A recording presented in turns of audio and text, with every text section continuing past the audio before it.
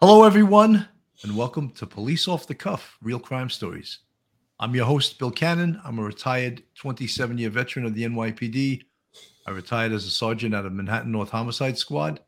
And with me today is retired NYPD detective, 21-year veteran, Intelligence Division 60 Squad, straight out of Brooklyn, Phil Grimaldi. How you doing today, Phil? I'm doing better today, and I got to apologize to everybody for yesterday's little technical difficulties. I had some issues with my electronics from a lightning strike a day or two ago, but we're back in business and glad to be here. You know, Phil should be really all lit up today because he was, struck by lightning, and I'm kind of glowing. I know it wreaks havoc on your electronics in your house, but it can do wonders for you for a human being, folks. If you like uh, police real crime stories from a perspective of the police, then please subscribe to Police Off the Cuff Real Crime Stories. Go on our YouTube, hit that subscribe button, ring that bell, give us a thumbs up. We'd love to have you.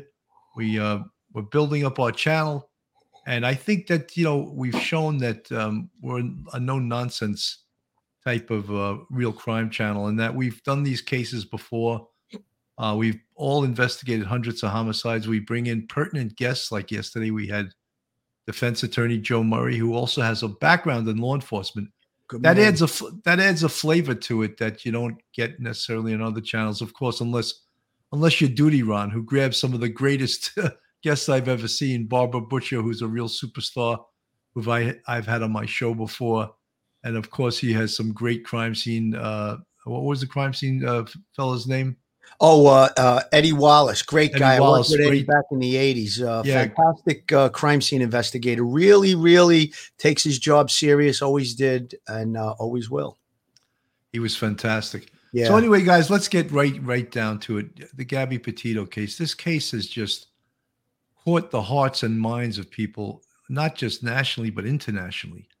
I see a lot of people in the chat from the UK, from Ireland, from England, from South Africa, from all over the world, because this case, for whatever reason, has really dragged our hearts into this thing. And, it brings a lot of issues into it. The law, mistakes made by the police, which, as I said, any profession makes mistakes, but it's glaring when it's on camera and it's viewed by millions of people on camera.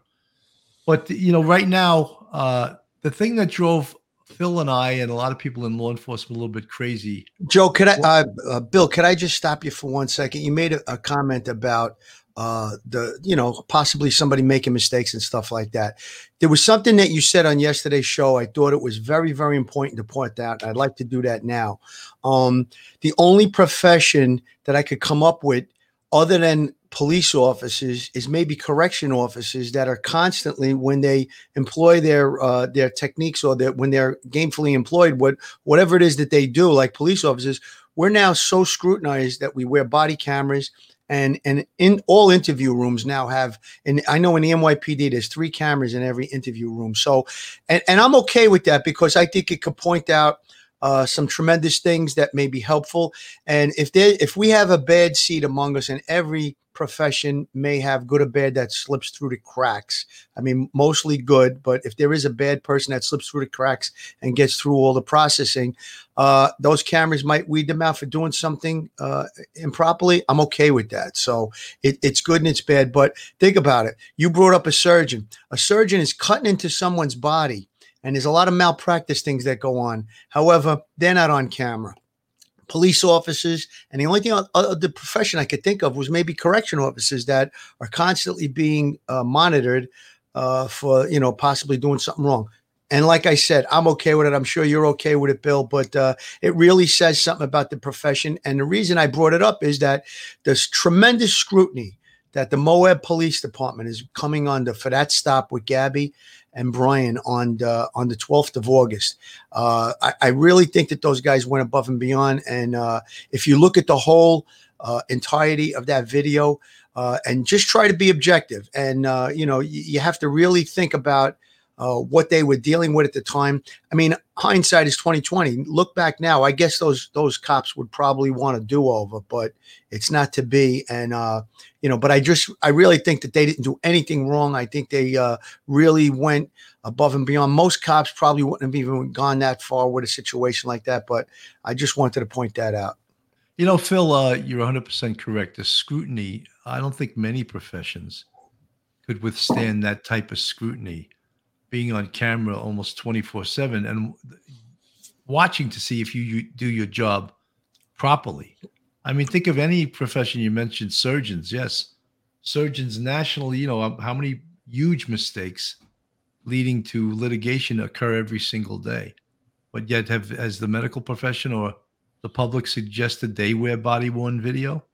But no, it's on law enforcement, and we accept it, and we embrace it now, because I think body-worn video has actually shown how good the police profession is and how 95% of the time they're doing things correctly. So as I said, we embrace it. So anyway, let's get to what was a game changer in this, and you and I discussed our displeasure with that term. And I almost feel like I'm beating this expression, like beating a dead horse with it, but that expression, person of interest. The whole expression just drives me crazy, because why don't you name someone a suspect when circumstantially Brian Laundrie was absolutely a suspect from minute one that he drove home without her, with her van, and then when tried to be questioned, lawyered up. To me, he was no person of interest at that point. He was a suspect. Your feelings, Phil? Well, listen, we've gone through the person of interest thing. To me, I think it's just a media term. There was probably a press conference some number of years ago, and maybe the police wanted to talk to someone, and they said, well, is he a person of interest? Sometimes the way that we do our media releases and stuff like that, we don't want to release too much information to the public on investigations a lot of times, just so the investigation's not compromised. So we might not call somebody a suspect right away for different reasons, but I think that was a media term. Yeah, he's a person of interest. We want to talk to him. Whatever it was, it really didn't make sense in this case. I mean, there was only 2 people on that trip, only 1 person returned. So I think that he was the first person that could be called into the realm of being considered a suspect. And that would have been the proper way to handle it. It is what it is. This person of interest term, we don't like it. We're not comfortable with it because we don't think that that's even appropriate, but it is what it is. And it's, the media controls a lot of the narrative sometimes, and they could actually put words in your mouth on different occasions. That's what I think happened here. That was a media term that was made up. So here we are now, a warrant for his arrest, a federal warrant for basically it's a grand larceny for illegally using an access device being a debit card that belonged to Gabby, which he used, I believe, on the September 30th August 30th and the 1st of September. And he charged over $1,000. So and you and I understand why they would do that, because they want to arrest him and put him inside and hold him there, if possible. I don't think this charge could hold him very long. But while they build this murder case, while they build a case, because folks, and I'll explain this to you, and in no way am I an attorney. We had Joe Murray on yesterday, but once he is arrested for the murder of Gabby Petito, if that in fact does occur, from that day, the speedy trial clock starts rolling, and the prosecution has to be ready to go to trial. I believe it might be 90 days. I think it is after that motion is set in place. So they understand that right now they don't have enough evidence that they feel that they could take this to trial and win. So for them to put him in jail for another charge, to hold him there, would be a beautiful thing as far as they're concerned. Yeah, Bill, the right to speedy trial, the way my understanding of it is, like you said, it's about 90 days, but that means that there's a hearing. within that 90-day period. You go before the judge, both parties, prosecution, defense, will go before the judge, and they'll talk about, are you ready for trial? And they'll make applications to, I guess I'm putting on my Joe Murray hat here, but they'll make applications to the court saying, well, we have to do this with regard to evidence, or we have to wait for that information. We're waiting for toxicology reports, whatever it may be. So, and the judge will always grant it. All right, we'll have another court date in 6 weeks or 2 months or whatever it is. So the right to speedy trial, it has to be within reason. So when a case, most murder cases in New York go to trial, usually 18 months to 2 years is about the time that it takes, because you're talking about a murder trial. You're taking away someone's civil liberties for long periods of time. So there's private investigators listed to do different things. And so the point I'm trying to make is this. When they try to arrest, or if they arrest Brian for these larceny charges or the credit card charges related to that, it's obviously it's a strategy to keep him. We know where he is. We got him in custody, and then they will make the application to the judge. And I went through this yesterday with Joe, and Joe, who I love and respect. I think he's very passionate about his craft. He's an attorney now, and he knows both sides of the fence, and we get along very well. I think Joe's a great guy. The prosecution would make an application to the judge and say, he's arrested for this, which is the credit card stuff, but we want him held on high bail, Your Honor, or remanded, because he has already, demonstrated he's a flight risk because he's been in the wind. Now it's 2 days since that arrest warrant has been issued, but it's apparent that he's been in the wind, and they can make that application. And, it has to be reasonable. If the judge thinks that, there is a cause that this guy was on the lam, or he was missing person or whatever. However, the arrest warrant in the last 2 days, they may have been in touch with his attorney. They would say that we've been in touch with his attorney. Attorney doesn't know his whereabouts. And they'll say, Your Honor, we would like to have him kept in custody or with a high bail, because we feel confident that he may be involved in a murder of Gabby Petito. So that's the strategy behind this maneuver. It's an excellent strategy. I'm fully 100% behind it. And again, we're not going for the goal. We're not going for the touchdown on the credit card. It's not that. It's about having him in place. And listen, he'll answer it. If there's a case to be made, he'll answer those charges. That'll be part of the bigger picture if he's charged with murder. But the real goal is to get a hold of him, have him in custody. We know where he is. He's not going anywhere. And now we can continue with the murder investigation, putting all the pieces together, whether it be circumstantial evidence, physical evidence, technical, cell phone data, stuff like that. So whatever it is, they need time to put it together. And I have no problem with the speed and the pace at which they are going at this point. All right, I'm going to go to a video with John Walsh and Ashley Banfield, because, of course, John Walsh with his Fugitive show now is, I think he got over 500 tips of people that have information on the whereabouts of Brian Laundrie. Let's take a listen to this. Has set his sights on him. John, it's great to see you again. You had a show on Wednesday night on Investigation Discovery. It's In Pursuit with John Walsh. You covered this story, and lo and behold, as is per usual for John Walsh, the tips start pouring in. Tell me how it's going. How many and how good are they? I will. I'll tell you, Ashley, it was amazing, but I got to say one thing to all the viewers in that area. Swatting is against the law. It's dangerous. People get killed. Whoever called 911 to send the cops there because they heard a gunshot, they're going to trace your phone. They're going to go back to you, and you're going to do some time. It's a horrible thing. No kidding, right? Terrible. Just terrible. Give you an update. We had at least 3 times more phone calls than we've had on any fugitive. This is the 3rd season of In Pursuit. We've caught 26 guys. We've recovered 8 missing kids. So people are watching the show. It's amazing. And many people said they saw you and I together for a couple nights and said, I watched and I got off the couch and I'm looking at this list here. We got about 500 tips.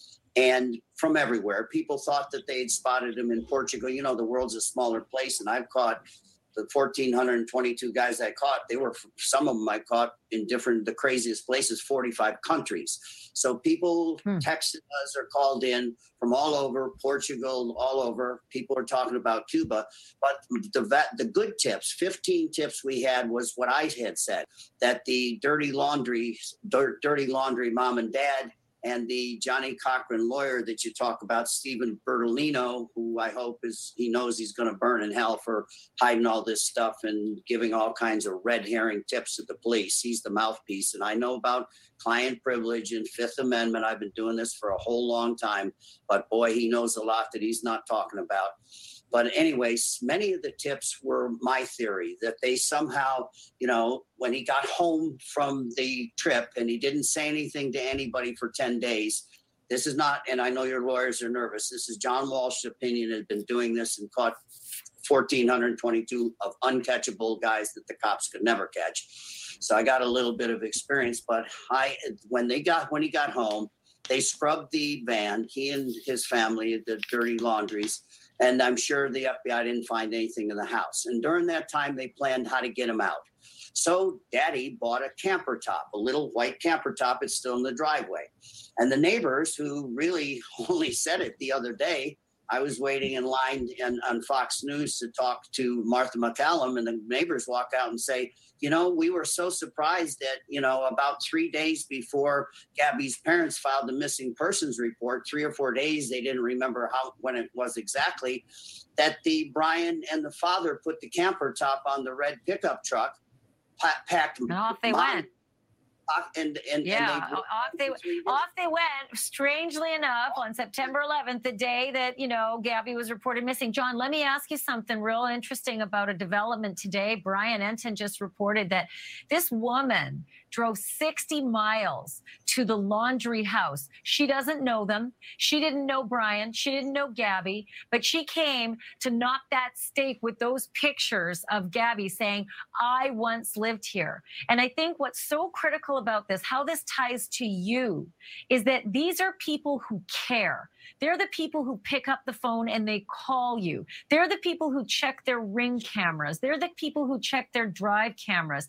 And are you getting people like that who just feel an emotional connection to the story? Huge. We haven't had this much attention since Elizabeth Smart. And when the FBI gave up and told the Smarts that she was dead in the desert and they should have a memorial, I never gave up. I profiled her 17 times. And a couple in Sandy, Utah spotted her with the description I gave of the guy that took her. But it is people. So I want to finish about the leads. I believe that when they left off in the pickup truck, they went northwest over the panhandle of Florida. And then Steve Bertolino gets in it on Tuesday and says he's out in the desert and in the swamp, and they're worried, and they found his car. How did they find his car in a 60,000 acre swamp? And we left a message, Brian, if you're killing yourself or thinking about it and you're hurt. And they said, and we went back on Thursday and we got the car. And then Bertolino didn't call the Friday. So I think they bought this guy 9 days. He had a big head start. So I say, now with all the chaos at the border, I caught 45 guys in Mexico. They drove them north over the panhandle, wherever a little trip across Louisiana and Alabama first, then Louisiana. With all the chaos on the border, he could have walked with a monkey suit on across. You can walk into Mexico. There are no border patrol of Mexican border patrol or customs or anything like that in most of the border. So we got a lot of tips. We got 15 tips that people had spotted him. And then that picture shows up in Mexico at a restaurant. I'm pretty sure that's not him. But I believe he was, after the camper trip, he was never there. And Bertolino kept feeding the cops bullshit like he did today about the wallet and all the crap. So let me tell you. Okay, quickly, I got to fit in a break, though. Okay, just wrap this one up and I'll fit in a break. And I want to ask you about Bertolino, something new that's arrived. Okay, I got a tip today from Freeport in the Bahamas. And a lady there believes she spotted him, and she thinks that she said, there's never a white guy, looked exactly like this guy walking in our neighborhood. You can take a ferry from Fort Lauderdale to the Bahamas, and all you have to do is have your have a vaccine proof that you don't have COVID, show your passport, and then you get on boats. Guys used to go down to St. Thomas. because American Protectorate. So these lady in the Bahamas in Freeport says, I swear I saw him. And I thought, oh boy, if he got on a boat somewhere, they paid somebody off, then he's going to be hard to find. But the other great tips were Appalachian Trail. One of Gabby's friends called this afternoon and said, I don't know why the cops don't know this. I told him that Brian brags about how he lived on the Appalachian Trail for 3 months in a tent and out of his backpack. So we got 10 tips from the Appalachian Trail. Northwestern corner, panhandle corner of Florida, possibly into Mexico, Appalachian Trail. And I hope he doesn't got on a boat in Freeport somewhere. They paid somebody to take him to another island. I used to work in the Bahamas. I was a hotel builder. So we've got some wonderful... Those are fascinating. Absolutely fascinating. Okay. So as you could see, we all know the power of television is just unbelievable. It's an amazing thing. And John Walsh, I mean, look, he hasn't personally caught 1,400 fugitives, but his show has enabled the police and the authorities to grab these people once they get the information. And I remember I was working on a Sunday morning one time, and John Walsh's show featured a wanted perp from Manhattan Special Victims who was wanted for attempted murder and a rape. His name was Stephen Peppuccino, and he was actually from Long Island. And that show showed, and the next morning the phone was ringing off the hook. He was seen at a couple of bars in Queens. And so I called the Queens squad that was right down the block from the bar that they said he was in. And they went there, and he was there, and they walked in and they missed him. So in the interim, we flew out to Queens. We drove out there with like 6 or 8 detectives. Make a long story short, we collared him in another bar. And he was a nasty, nasty perp. And I think he basically got life in prison after that. But it just shows you the power. They couldn't find him for like 9 months. They featured him on America's Most Wanted, and the phone was ringing off the hook the next day. There's something I wanted to point out that John said right in the beginning of that segment, and I think it's very, very important. When he talked about swatting, for people don't know, is that somebody wants to break another person's chops. They'll call and say that they're being held at gunpoint and inside of a location. They have rifles, whatever it is. And then naturally the police and SWAT teams respond, and they knock on the door of whoever it is, and they're probably having coffee or, laying on a couch watching TV, and it upsets everything. It's totally ridiculous. It's dangerous. People could get hurt. I've had occasion where recently, about 5 years ago, there was a murder investigation going on. It was right around the 4th of July that they released video of the perpetrator, a short clip, a good picture of the perpetrator. And it wound up leading to the arrest of the perpetrator. But in the first day that the video was released, some guy was shooting fireworks off, and his neighbor called up and says, "Oh yeah, it's the guy." And they sent the police to the house to break his chops about shooting fireworks off. So let's not, if you have something that you think is important, obviously call it in, but don't play games with stuff like that. A quick story about John Walsh and America's Most Wanted when he was on that show. Back in 1986, I was involved in a shooting where 2 Jamaican criminals shot out the window of our car in a pursuit. We wound up returned fire. I shot one of the guys, and the second guy got away. 2 years later, he was actually profiled on America's Most Wanted for 6 people killed out in Baltimore, Maryland. And that was on a Saturday evening. They profiled him. It wasn't on my case. He had been in the wind on my case for shooting at us.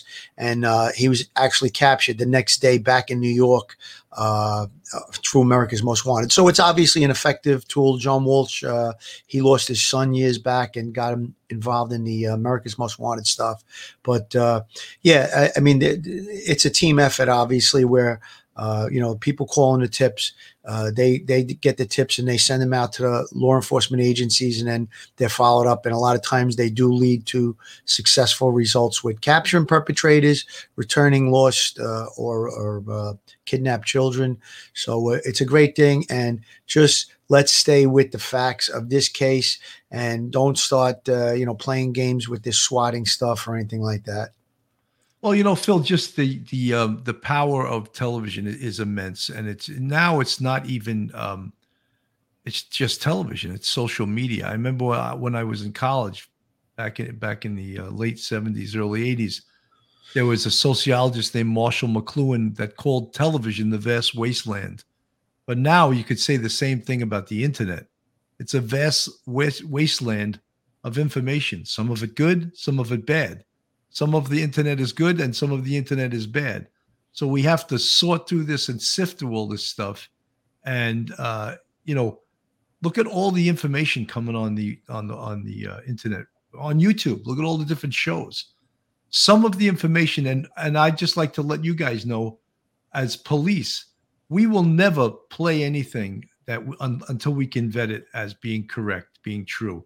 There's been a lot of stuff out there, and I wouldn't play the video of the van door opening, and it probably is true, but I couldn't vet that it was true, so I wasn't going to play it. I mentioned it. I know Duty Ron played it on his show. He was satisfied that the video wasn't doctored and it was correct, and he put it up there. But I didn't have enough time to vet it, so I never played it. So I just will play information or go with information that is either given to us by law enforcement or is vetted in some way, or else you're just sort of perpetuating a rumor. Bill, I did watch that video that you're referencing, and that video, it appears that it's probably true, and I don't think it made that much difference with regard to the homicide investigation, because the van was located, the search was conducted shortly thereafter. Gabby was found. Now, all that is going to tell us is that either someone was in that van or about to get out of that van. But if you do look at that video, there's some other stuff that they point out about the sandals and stuff. So, I mean, it's very difficult to see. You have to really, the guy that did the video even says, if you're looking at it on a cell phone, it's going to be difficult to see. You're better off on a big screen. And then you can see, it looks like the van door does close right before they're approaching. And it would make sense if he was in or she was in or somebody was getting out and a van was driving up towards them, and they closed the van, they closed the door. So, but I don't think it's that pertinent to what took place or the investigation. It may only prove that someone was in the van at that time, and I don't think it's of grave importance. Someone was asking in the chat what's the FBI has what's called a fusion center, and I'm just assuming that it's sort of the same thing as like a war room with all kinds of computer programs, with all kinds of investigative tools that they would use in a large investigation like this. The NYPD has a unit called the Real-Time Crime Center, and it has all the high-tech computer programs. And Phil and I had mentioned, when you search for someone, one of the most useful programs is called AutoTrack. It used to be called Faces of the Nation. And it could pull up things about an individual that are not known by anyone: licenses, homes, cars owned in the history of your life, how many cars that you own, relatives, family members in other states, homes, jobs that you've had. It's almost like something called mind mapping, where they can pull up everything about an individual on the computer, but in one place. So in an FBI fusion center, that would be one of the things. They would have these high-tech computer systems. In addition, they would have the ability to look up phone numbers in what's called a phone finder database. And what that does is puts a phone number in the database. And if it was used in any way to call an emergency room, to call 911, it's in the database, and the number's identified as to who it belongs to. So these are unbelievable investigative tools that the police and the FBI has. And I would imagine the FBI has tools that are much better than local police departments, because they have the federal money, the deep, deep pockets of the federal government that is paid for by our taxes. Yeah, the Real-Time Crime Center in the NYPD that you were referencing, Bill, it has access to hundreds and probably thousands of video cameras throughout New York City. It has access to any city agencies regarding traffic cameras. There are plate readers that are tied into that center. So, and they have also access to every city agency, whether it be the fire department, EMS, or correction department. So it's a real hub. It's a center of technology, so to speak. And if something is going on, and they call it the real-time crime center because everything's in real time. So if something's going on, within the city, and they get a plate number, someone does something, they get a plate number, they could actually see if the plate number is hitting different locations throughout the city and help the police with maybe an aviation unit, a helicopter up in the air, and help to find that individual that they're searching for, or that vehicle. So it's a great unit. They talk about the NYPD as being, number one, it's the largest police department in the world. And that sign behind me, which says the NYPD detectives are the greatest detectives in the world. It's not braggadocious. I don't want people to get that. I'm not trying to brag. I was part of a brotherhood, and I still remain part of the union, the Detectives Endowment Association. And there was a cowboy show years ago. It was called the Guns of Will Sonnet. And one of the things that the guy would say on the show was, "It's not brag, just fact." And these are facts. And that was Walter Brennan, right? That's it, right? No brag, no brag, just fact. No brag, just fact. And listen, there's probably very, very competent police departments throughout the United States. I think you mentioned yesterday Chicago and LA and stuff like that. Or we all try to help one another. So if I pick up the phone and I'm in the NYPD and I have something going on in Pennsylvania, I get a local law enforcement. They jump to help us. They call me. I'm jumping to help them. So we all work together. But we do have the largest police department in the world. We also have probably one of the highest technology departments in the world. I mean, the FBI may have something a little bit more better than us or whatever. But again, we all try to work together.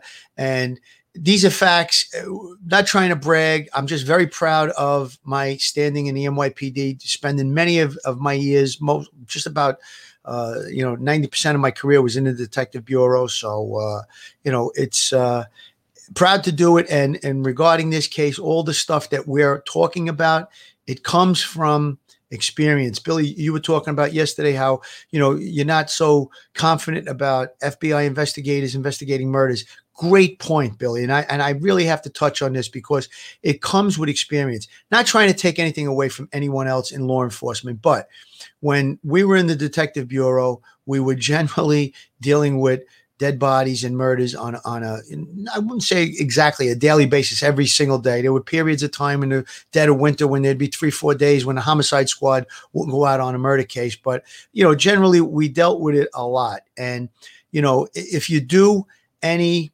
activity repetitiously, you always get better at it. And that's the point I think you were trying to make, Bill. And, it's just experience has its benefits. 100%. I wanted to mention one thing.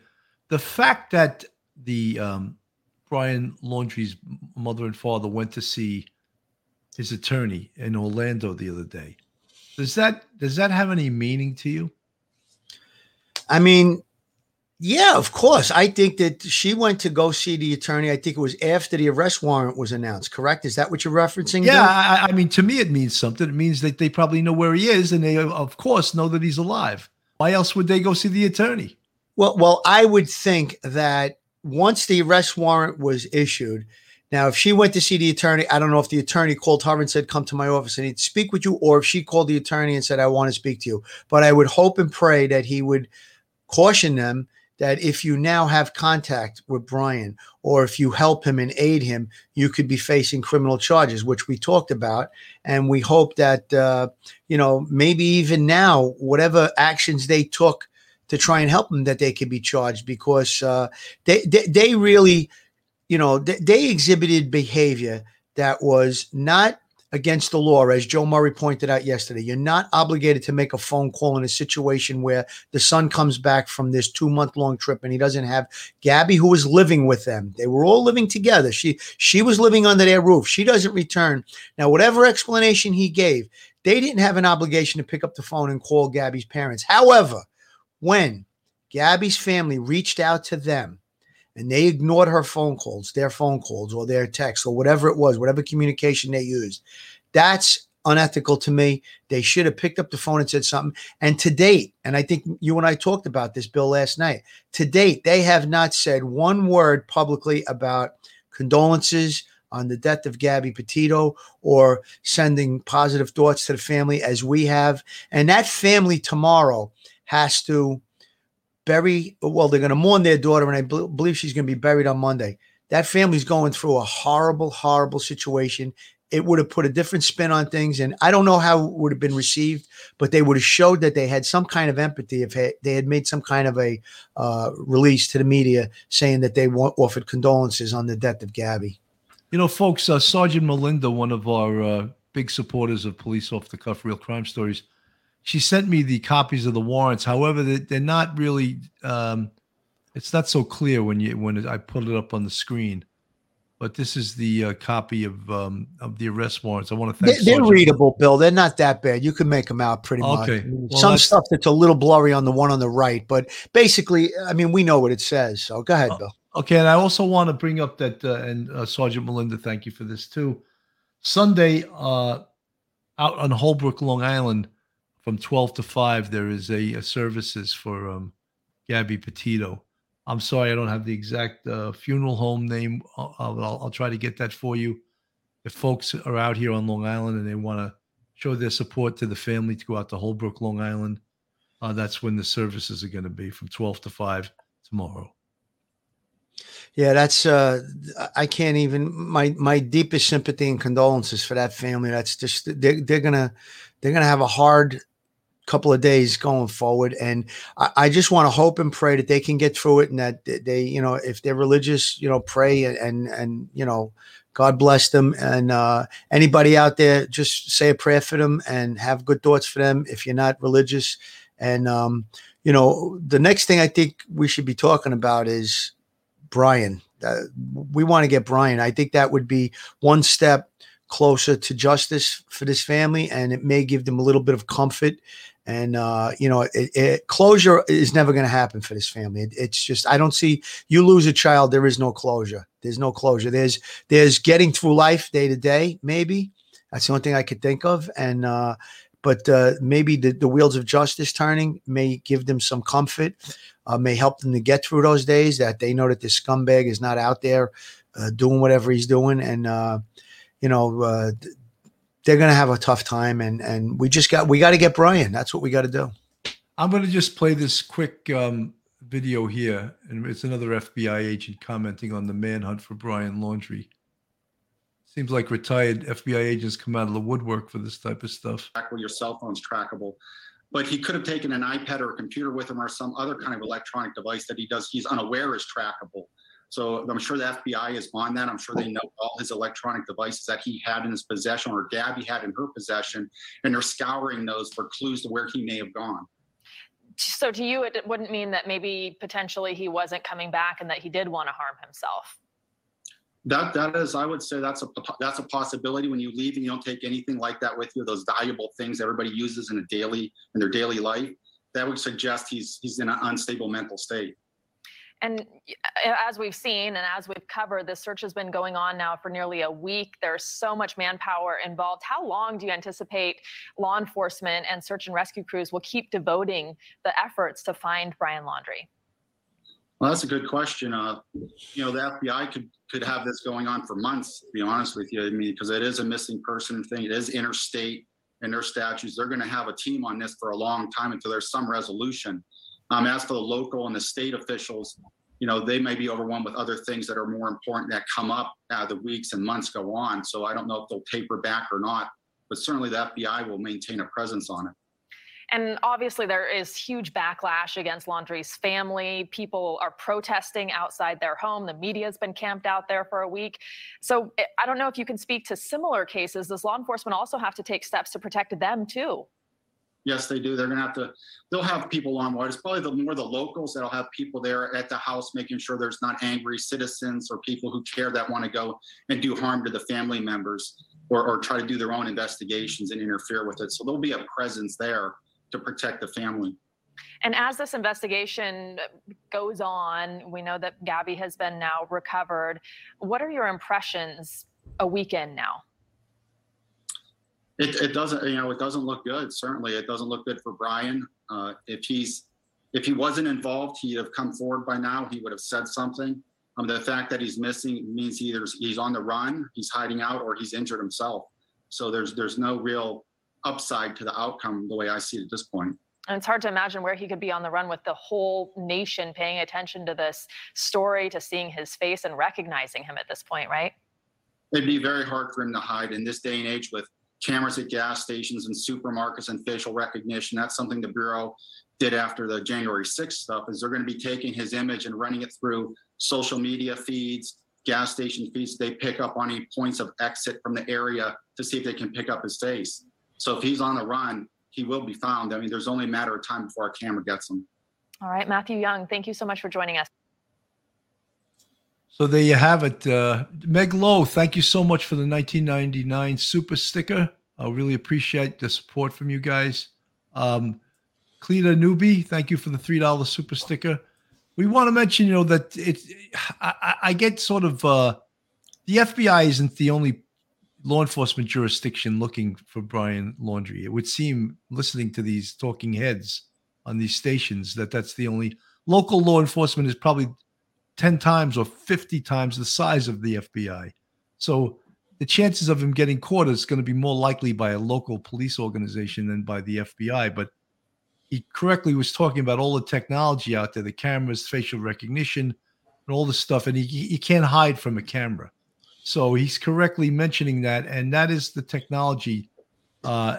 Besides, if he uses an electronic device himself or a debit card, or, he's probably not using his own. They said he left his phone and his wallet at home. Do you think that was not premeditated? Of course it was, because he knows those are trackable. But what if his parents gave him an untrackable debit card that they don't know about, a business card registered to their business? They own a business. So all of those things have to be taken into consideration. And those are the things that law enforcement, the FBI, local law enforcement have to find out what he's using to survive financially, or what electronic devices to communicate with. Bill, you can walk into any CVS, Walmart, whatever, and purchase gift cards, American Express gift cards. You can load them 500, whatever, and they have a number on them. It's just like a credit card. You walk into any location and you just swipe it like it's a credit card.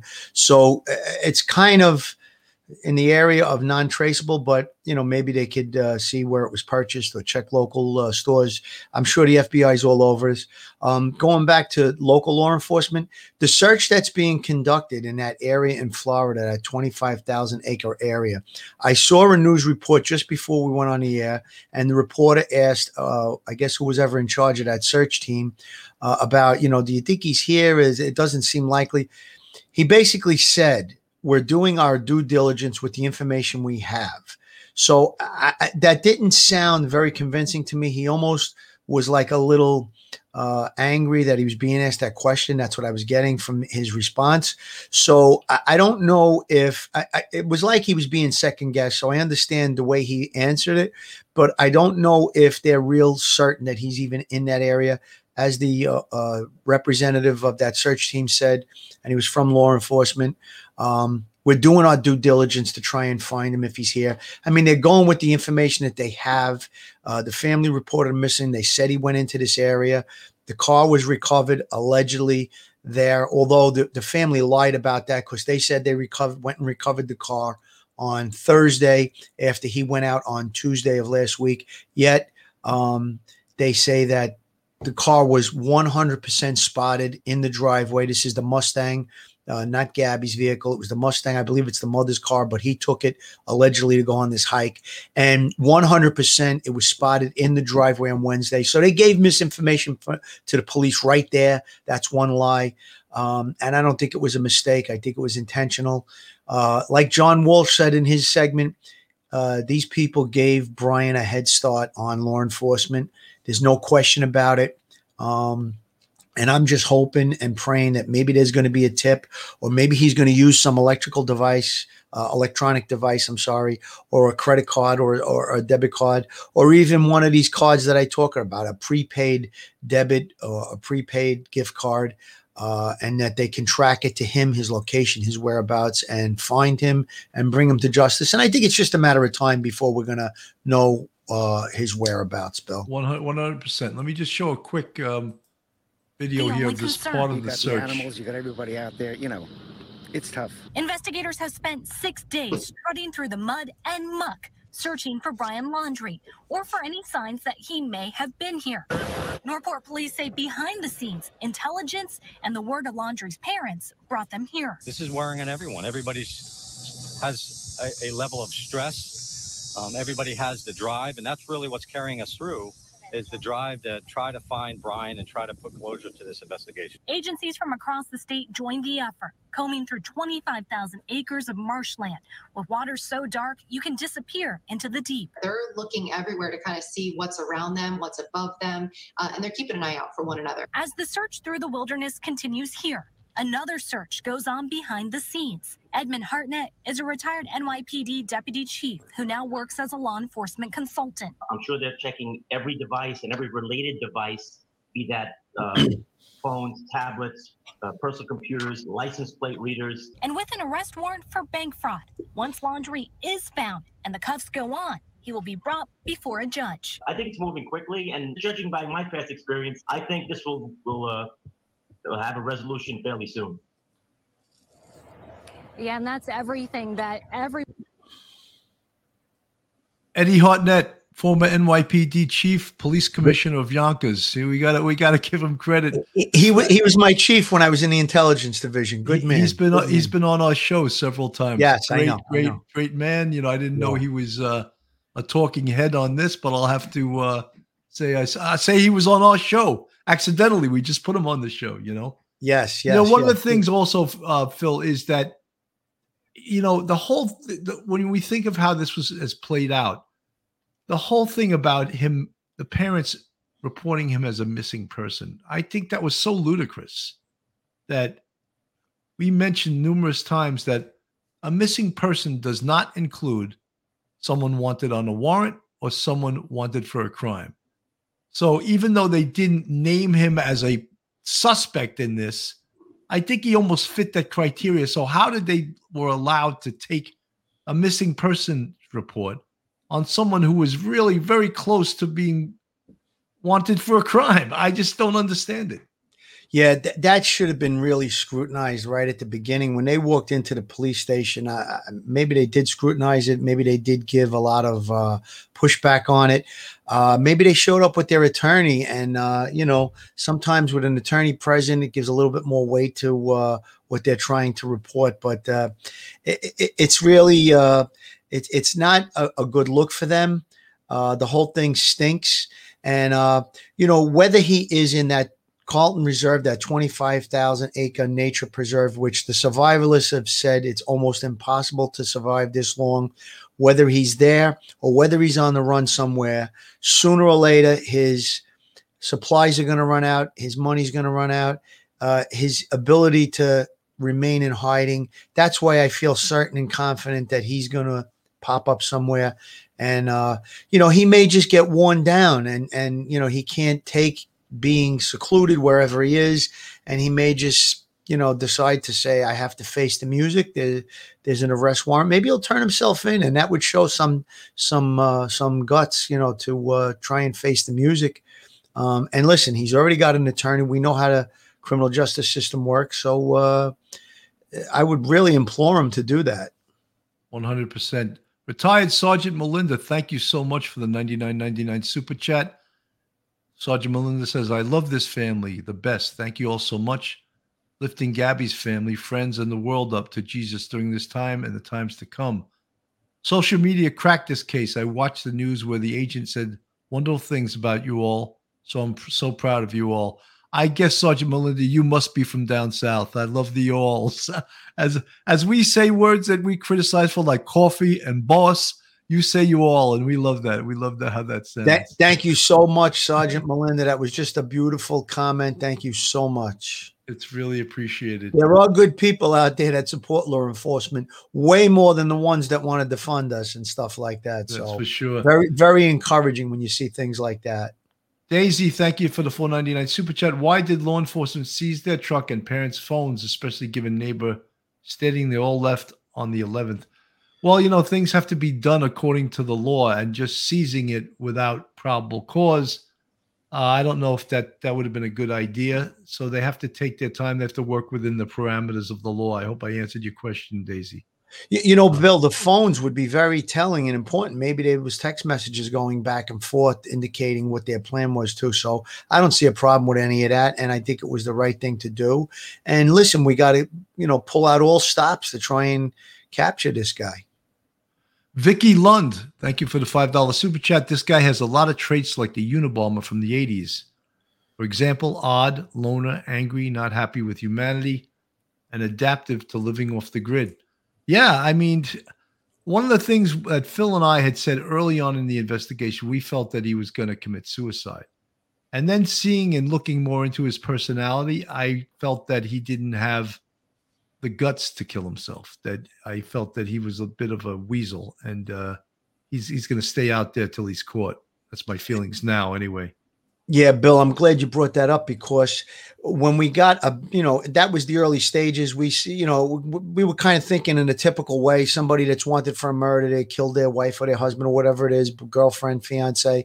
And a lot of times when they're on the run, they would commit suicide. We were leaning towards that in the beginning, but then we found out a lot of things over the course of the last week and a half, 2 weeks that this all started.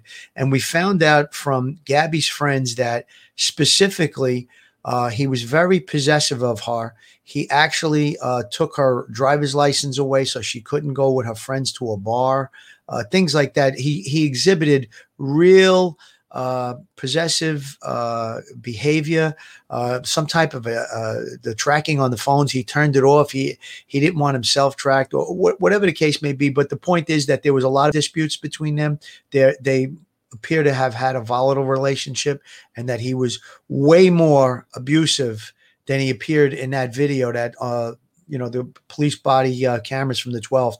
He appeared to be much more violent and much more abusive towards her than, we knew at that time. That's why we're thinking that. But now that we know from all these interviews and these people coming forward and the talk about the odd and unusual behavior in that restaurant on the 27th of August, that led to a meltdown, that he had to be thrown out of the restaurant, him and Gabby, and then Gabby went in and apologized to the host at the restaurant.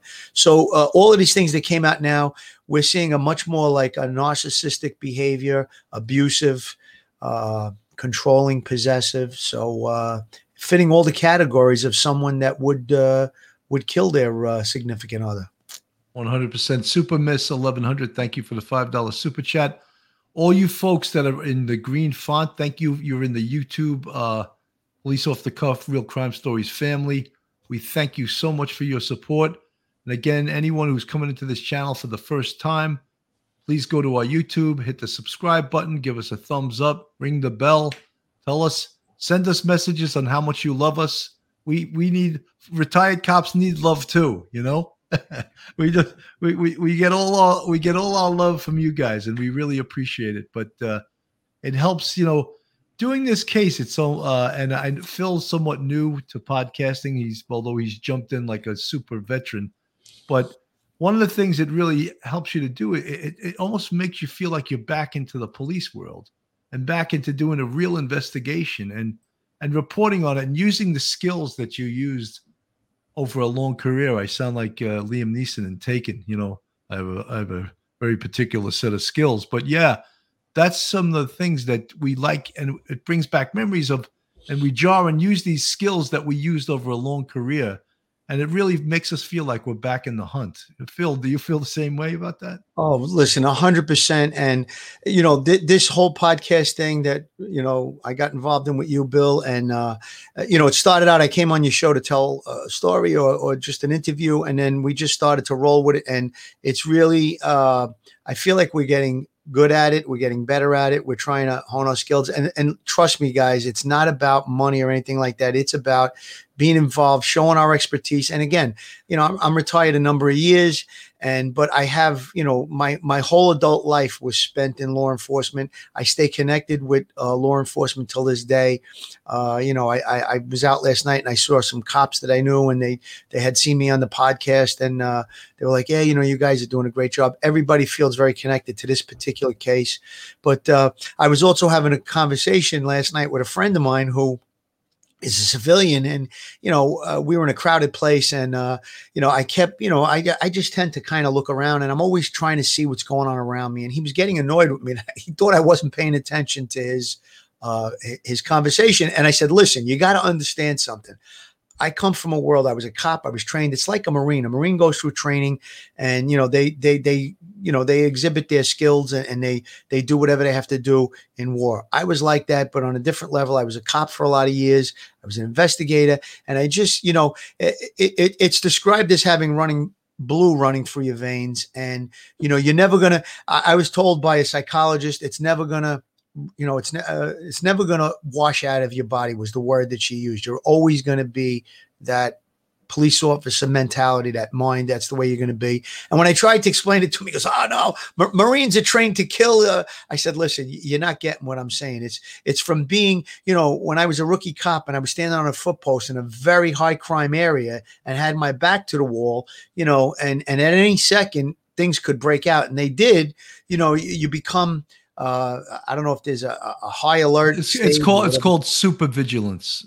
Exactly. You become highly vigilant. And the thing is that, once you've done that for a period of time, I mean, my law enforcement career was over 21 years, close to 22 years. And, that's something that's not going to wash out so quickly. And I always took it very seriously. I was an active cop. Bill, you were an active cop in all your time, and you're more than me. You had like 27 years. So, not to try and be braggadocious, it's just something that, people they don't really get it unless you're in the law enforcement world.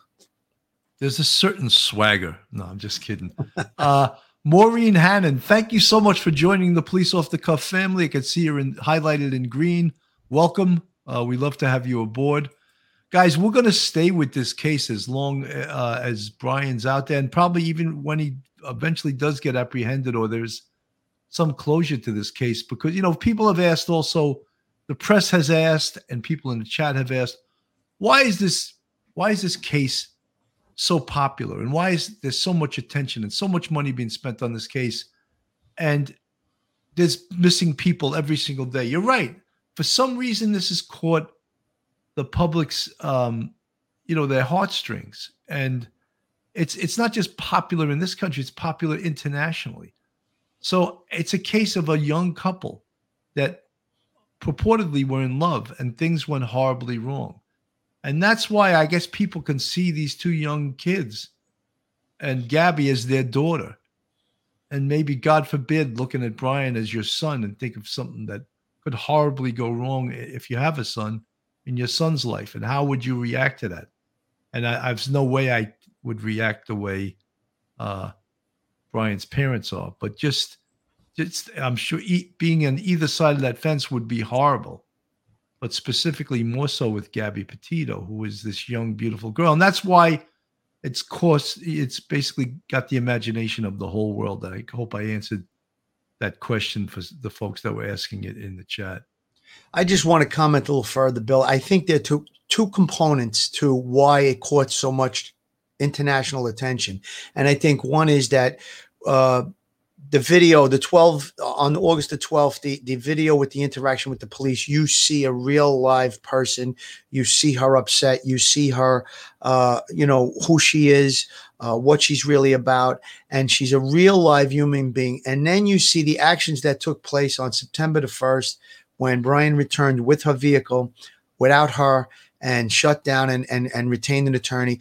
It was just such an outrage that you could do such a thing. Now, the other part of it is too that she was living with that family for 2 years. She was part of that family for 2 years, and them shutting down like that is it's such an outrageous thing that I think those two things, you saw that video where, it was played. I mean, it was the whole video is like an hour long, but they were playing minutes of it on the news and stuff. And you see a real person that's alive and, upset, and she's now missing. And then you have this guy and his family that just shut down, and it's really disgusting. And I think that's what the outrage was. Now, listen, all these other missing person cases or any murder case, anything like that, they deserve the attention of law enforcement, the full attention. This case just, however, caught on because of those facts. That's what my opinion is. And I'm not saying anything, that other cases shouldn't get media attention. They all should get the same attention. And law enforcement is usually diligent in their pursuit for justice on people and, murder cases, missing person cases. So I think that's what caused the international attention on this case, Bill. 100%. Serendipity, another new member of the Police Off the Cuff YouTube family. Thank you so much. Lisa Jennings, thank you so much for the $4.99 super chat. Again, if you like things, real crime stories from a police perspective, please subscribe to our channel. Hit the subscribe button, ring that bell, give us a thumbs up. We're really interested in this case. Obviously, we've been on it almost since the beginning, and it is fascinating. And when you see how the wheels of justice are trying to close in, I'd just like to mention that the best people that could possibly be searching for Brian now is a unit called the Fugitive Enforcement Unit. And those guys are the best, whether they're federal or the local guys. The fugitive enforcement people, they do this for a living. And I wouldn't want them on my tail if I was trying to get away, because they will find you and they will bring you to justice. Phil, we're going to go to a quick commercial. There's one for Joe Murray. Joe Murray, attorney at law, good man, good friend of Police Off the Cuff, big supporter. Have you found yourself in a jam? Are you in need of legal counsel in the New York area? Do you need a victim's advocate? Well, Joe Murray is your man. He's not only an experienced trial attorney, he's also a retired 15-year member of the NYPD. He knows both sides of the fence. His website is jmurray-law.com. That's jmurray-law.com. His telephone number is 646-838-1702, 646-838-1702. Or you can email Joe at joe@jmurray-law.com. That's joe@jmurray-law.com. Folks, Police Coffee is an officer-owned business dedicated to crafting the finest coffees and blends. The coffee will provide you with the freshest coffee available. Each batch is roasted fresh by people who know what it means to stay vigilant. And our specialty coffees do not waste one drop when flavor is concerned. Our coffee is some of the best you'll find, but also helps serve an important cause, giving back to our community. 50% of our profits go towards helping family members of police officers who fell in the line of duty. To order coffee and related products from policecoffee.com, go to the website. There are over 7 types of coffee to choose from. 50% of the profits go to officers' family in need. For a 10% discount, use code OTC10. That's off the cuff 10. And again, go to the website, policecoffee.com to order. Folks, I actually ordered that coffee myself, and it's fantastic. They're actually out of Salt Lake City. It's really a great product. And again, you could be helping the police on a national level if you buy their product. So, Phil, one of the things, we were on last night, and I was on with attorney Joe Murray, and you had a problem with your Wi-Fi. I'm glad you were able to make it in today, because I looked in the chat, people were missing you. I don't know why, but people were saying they missed you. And so we did this show today. We brought you back in. But, it's important that we reiterate some of the things that we were talking about. I don't want to go back over the autopsy. I just want to bring out the fact that the cause of death has never been published. And Barbara Butcher, who was on Duty Ron's show the other night, said that there's no doubt that at this point they know the cause of death. They just haven't published it. What do you think they're holding that so close to the vest? Well, I don't think it's unusual. There's no need to discuss specific parts of the cause of death at this point, because no one's arrested and charged. I mean, you might discuss that at an arraignment. The cause of death was, whatever it's going to be, suffocation or something like that. And I think a lot of it may be undetermined at this point based on toxicology results, further examination of tissue, different things like that are going to be on the autopsy.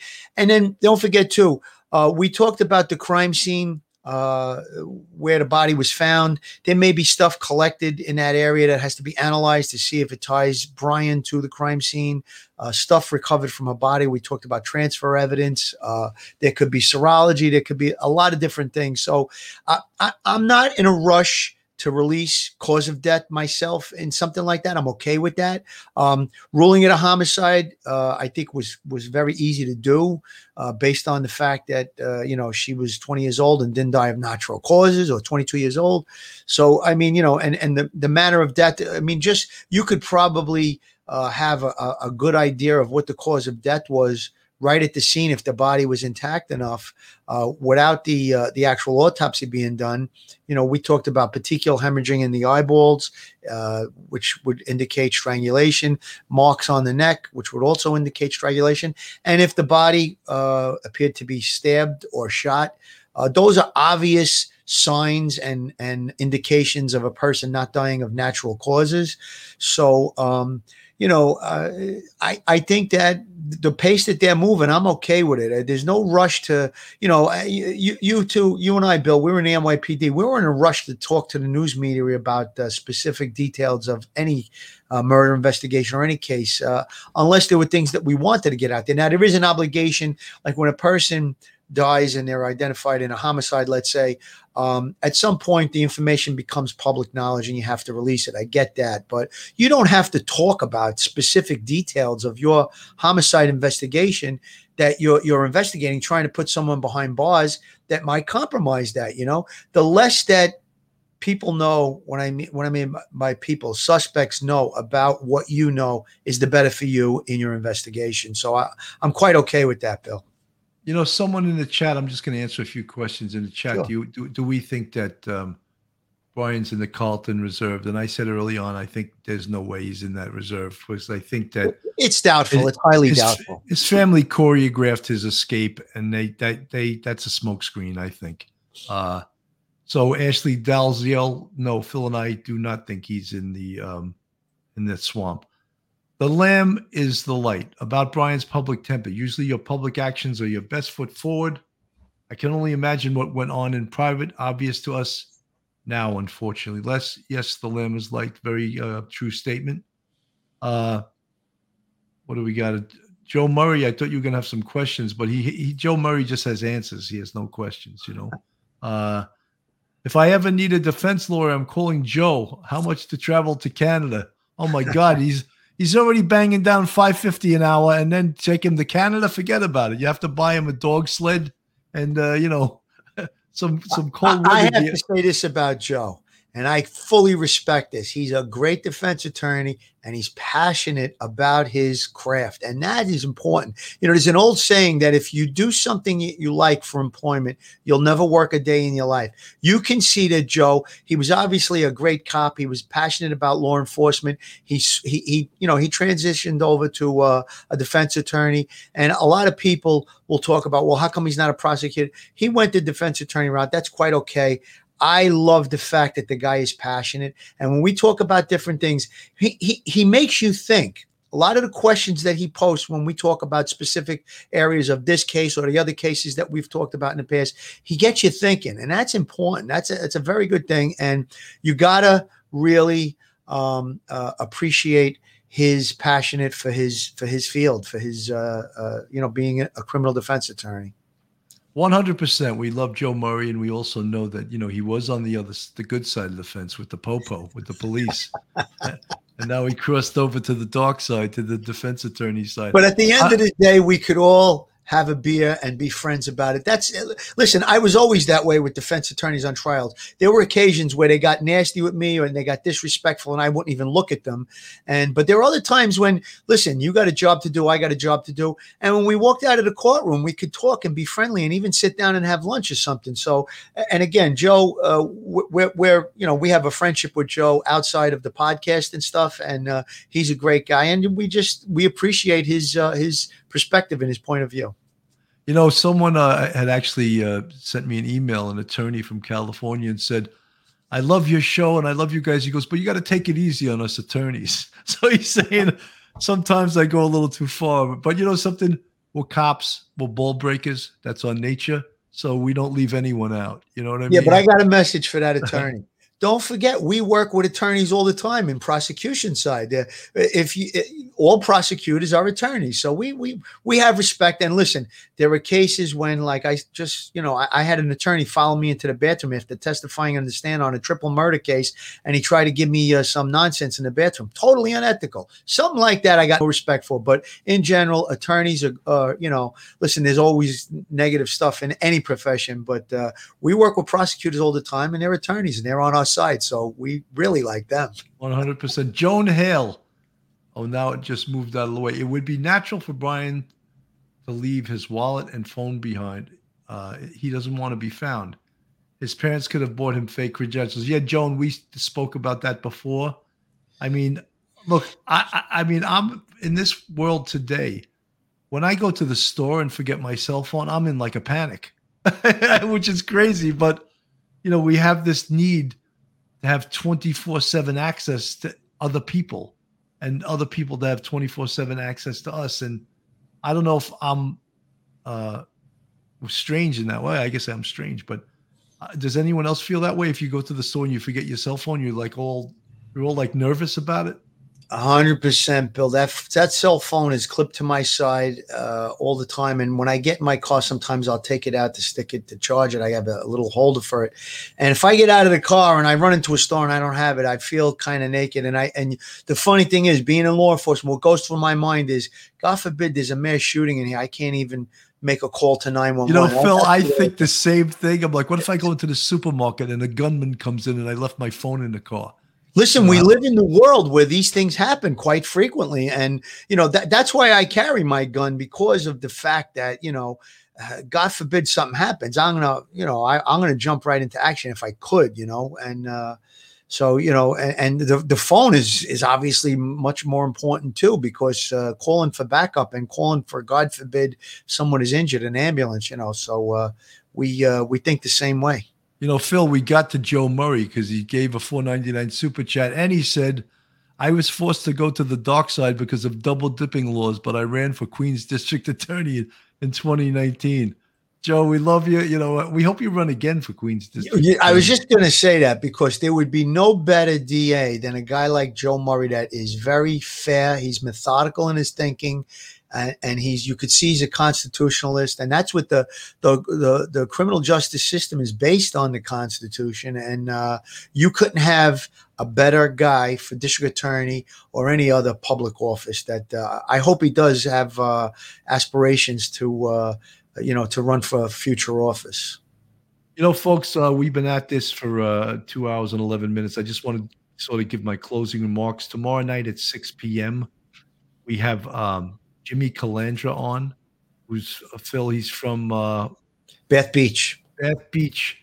Bath Avenue crew. Bath Avenue crew, an organized crime crew. So we're sort of segueing from this case for one night and going to a different genre, sort of organized crime, which on the 15th of September, we had Sammy the Bull Gravano on. So Jimmy Calandra is another member of organized crime, and he's going to tell some fabulous stories. On the 28th, we have Judge Patricia DeMondo from Hot Bench, and she's going to come on the show, and we're going to talk about this case. We're going to talk about Gabby Petito, and we're going to talk about Brian Laundrie, and hopefully there'll be some new things to report on that night. But we're trying to bring you an eclectic mix of real crime stories, so we don't just get stale and we don't just jump on a trend, which we, of course, we're all guilty of. This is a very, very hot story, and we weren't going to. I said gonna. I sound like a real New Yorker. We weren't going to ignore this. But Phil, you have any last words before we say goodbye to everyone? Yes, last words, condolences, prayers for Gabby Petito and her family. God bless her soul. They're going to be waking her tomorrow night and then probably burying her on Monday. Hopefully, we'll have Brian Laundrie in custody shortly, sooner rather than later. With regard to the show coming up on Sunday with Jimmy Calandra, he was a real close member of organized crime to a very high-ranking member of the organized crime family over in Bath Beach, Brooklyn, and he became a cooperator. We're going to have Tommy Dades on, retired first grade detective, who's an organized crime expert, also on the show. And then the Tuesday show, Judge Patricia DeMango. I had a personal relationship with her through another good friend, another attorney, a great attorney, Arthur Aidala, who's a talking head on Fox News. He's on the radio, and he's also close friends with her. She's a great talking head, if you want to call her, or she'll give a great perspective. She was a Supreme Court judge in Brooklyn, New York for many years. She now does that show Hot Bench, and we're going to be discussing this case, and hopefully by then he'll be in custody, Brian. So yeah, we have some great shows coming up. The organized crime side of it, I mean, bringing on somebody that was a cooperator to get the other side of the perspective. I will equate it to, let's say, bringing on a Joe Murray, an attorney, to hear the other side of defense, So we're going to have him on. And, the September 15th that we did with Sammy the Bull was fantastic.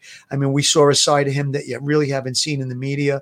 And I think it's going to be great. It's going to be some great shows, and we have other things planned for the future as well. And stay tuned, subscribe, and thumbs up on that YouTube. And one last thing about Joe Murray, there was somebody here, Michelle Martis, put, yes, Joe Murray's girlfriend is a very lucky woman, and I agree with that. Angie, you are a very lucky woman. He's a great guy. They're a great couple.